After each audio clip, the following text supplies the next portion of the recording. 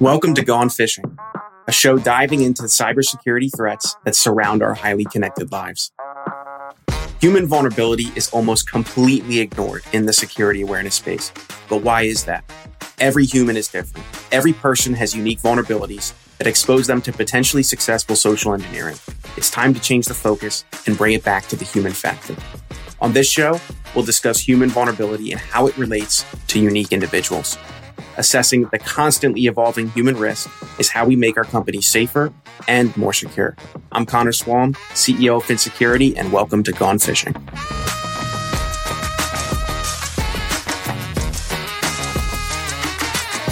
Hey everyone, welcome back to another episode of Gone Fishing. I'm your host, Connor, CEO at FinSecurity, and today we're going to be chatting about how to improve your security awareness training for your clients at an MSP.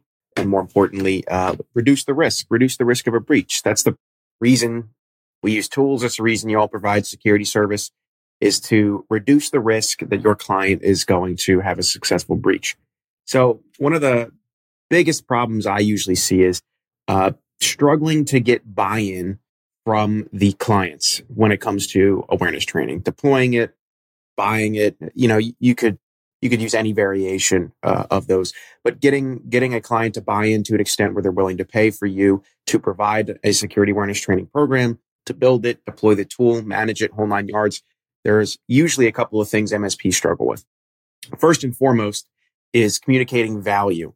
So when it comes to stories that I've heard from partners of ours and partners that are not partnered with us here at Fin, is the biggest complaint that people tell us about is, oh, I don't need this. I'm not the risk. And so maybe you were in a conversation just like this, where you're talking with your client. You're like, hey, Mr. or Mrs. Stakeholder, you need security awareness training. You need to be more secure. You need to do phishing. You need to get all these videos. You need to have training on these topics. And their immediate response as the leader of an organization is to say, I don't need this. I'm not the problem. And in the back of your mind, you're thinking of a few things. First is you're the person at the top of the organization, so you are quite possibly the most targeted individual. And then secondarily, if they haven't set up their access correctly, or if they haven't been using you to do that, they're also the person with the most access to sensitive information, access to other people's accounts, or even the money of their own company. So as a result, not only are they the most targeted, but they are quite possibly the richest target at that company for people to for any malicious actor to end up targeting. And so what you get is there's the stakeholder that believes they're not going to be targeted, that they have nothing of value to steal. And the reality is they are the most targetable and they are the most valuable person to target an organization. So it's like kind of very disparate in reality and their perspective. And usually when this conversation occurs, I don't hear people explaining, or rather they're not telling me the stories of how they then explain this to the stakeholder. A couple of things that we've done is we've made it very clear you're not going to get long and obtuse training unless you demonstrate a need for it. So unless you're actively giving away your credentials, or unless you are actively getting phished, or unless you are actively behaving in some other way that generates additional risk for the business, you're not going to get additional training to prevent it because you've not demonstrated a need for that, and we haven't found one. The second is I still hear a lot of people of using acronyms. I mean, even I'm guilty of it at some points, because saying the words security awareness training that's a lot of syllables. So sometimes using that, not something I want to do. However, I'll draw from an experience I had in college. Is when I was talking to anyone about any math that I enjoyed or any subject that I was learning, I needed to talk about it in terms and at a level that they understood, right? It was my job to bring my knowledge and my expertise, which is all of you with great experience in IT and great experience in security and providing all of these services, sometimes for multiple decades in a row. You need to find a way to communicate to a person who's not as technical, who has another business of their own, who's doing other things, but you need to communicate to them in such a way that they understand exactly the value that your business provides. So all of this culminates in, if the stakeholder's not going to get excited, if the stakeholder's not going to get involved, and you can't communicate them to them in such a way that they understand the value of an effective awareness training program, what do you think is going to happen to the people that report to that stakeholder and that client? What do you think is going to happen to the newer employees? What do you think is going to happen to just the people who show up to their job? They want to be safe and they want to do good work if the stakeholder's not bought in any way, shape, or form. And I've seen this time and time again. What will end up happening is that the end users, the folks at the company that really, really need to buy in and understand the threats that surround them on a consistent basis, they don't care. They're not going to end up caring about it because it's not impressed upon them. Why are we doing this? Most of cybersecurity to most people is this black box of complete misunderstanding. They have no idea what any of the acronyms mean. They have no idea how it works. And frankly, they also don't want to. They don't care. And it's our job as practitioners to explain it to them in such a way that they do have a little bit of understanding of how things work. Why is multi-factor authentication important? And if you start using acronyms to explain that, as opposed to saying something along the lines of, well, if your password gets stolen, that other thing that you need to get into your account isn't stolen just yet, so they can't get in with just that piece of information. You're not explaining it in ways like that and basically terms that are going to get them to care and understand about things. It's just going to fly right over their head and they're not going to buy in. So what are some things you should be focusing on to reduce the risk of a breach when it comes to awareness training? First and foremost, a lot of buying decisions for awareness training that our partners tell us about are driven by one of two things right now. So there's two things that drive it. It's cyber insurance will require it directly, or there is a compliance framework that you or your client hold above and beyond all others, and you decide to be compliant with that. If you don't have a security framework that you genuinely care about or want to tout as, a good approximation to follow, you can look up CIS controls and, NIST 800-171 is a good place to start, right? That's a good starting line. And then especially if you're getting into the CIS controls of if you're getting into implementation group 2 and implementation group 3, you can actually create some additional security above and beyond a baseline. So compliance, cyber insurance, that drives most purchasing for awareness training. So what I'm trying to get at is what is not driving the purchasing decision, but should, is a culture of security that aims to reduce risk. And so a culture of security would look like people not ignoring the training that's getting put in front of them, understanding basic security principles, even though it doesn't have anything to do with their direct job description.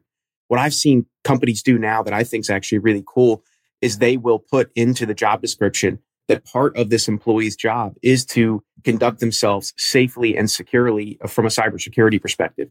And they'll actually put, it's your job to understand basic cybersecurity principles so that you can implement them on a consistent basis and keep the company safe. And I think that's really cool. If we're bringing security to the forefront of an average individual's mind, of a person who just wants to show up to their job and do great work and quite possibly is not even technical, and their job doesn't require that they're technical in any way, shape, or form. If we're bringing their mindset into this and setting that expectation from the very beginning, that they have to conduct themselves in certain ways because it reduces risk, because it'll allow the business to move forward. In the event that there is a breach, there's not going to be an incredible interruption in business activities. So basically what I'm trying to get at is the greatest thing you could do to actually reduce the risk of a breach is to create this culture of security. I'll say one of the greatest. I won't say the greatest, right? There's always many, many, many things you could do, and every client and every environment is vastly different. But creating a culture that all the way from top down, stakeholders have bought into, then their direct reports, i.e. the managers have bought into, and then the employees have bought into, is very important. One thing that we do at Fin is we create a welcoming program before the training, before the phishing, before the security awareness pops off in any way, shape, or form. It's, hey, you've been enrolled. Give them a little thumbs up. It says, this is exactly why you are enrolled in this training. You're enrolled in it because it's super important. You're enrolled in it because your leaders at your organization have bought into it and really understand that it's a great way to reduce risk and keep the business afloat in several different ways. And here is exactly your piece in that. You're going to be expected to do training on roughly these topics because these are incredibly relevant to keeping you secure. And as a result, keeping the business secure as well. And then if you fail assessments, if you don't do well in the quizzes, here's what's going to happen. If you do well in the quizzes, if you demonstrate that you're going above and beyond and you really recognize and understand cybersecurity above and beyond what we expect, here's exactly what will happen to you. So it's just bringing the program to the user and saying, hey, here is what's expected of you. Here is a description. And here's, frankly, just what we need from you for these reasons. And being that honest with people has a great impact on their ability to buy in. So if I had to give a list of 3 things that you could do to get started in that, I would say, first and foremost, sell the value and the relationships. Don't sell the tool. So don't say, hey, we're implementing X awareness training tool. Like, don't even say you're implementing Fin if you're listening to this and you're a partner of ours. Just, hey, we're implementing security awareness. It's going to introduce some topics. It's going to introduce some training. It's going to introduce some simulated phishing, simulated social engineering to your employees. We're going to try to understand, are they capable of recognizing threats that are going on around them consistently? Are they well trained to handle them when they do occur? And if the answer is no, well, we're going to work on that. We're going to give them additional training. We're going to fish them in additional different ways. And we're going to teach them what it actually looks like. You sell the value, don't sell the tool that you're using. Second is be a security expert or hire a security expert or partner with one. You don't need to be an expert in everything.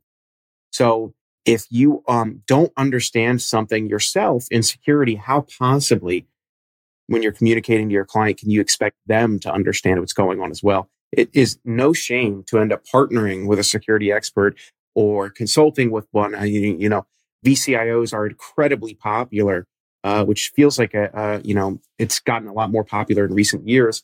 That's largely due to the increased importance of cybersecurity and recognizing that there's a gap that there's a lot of things you don't know.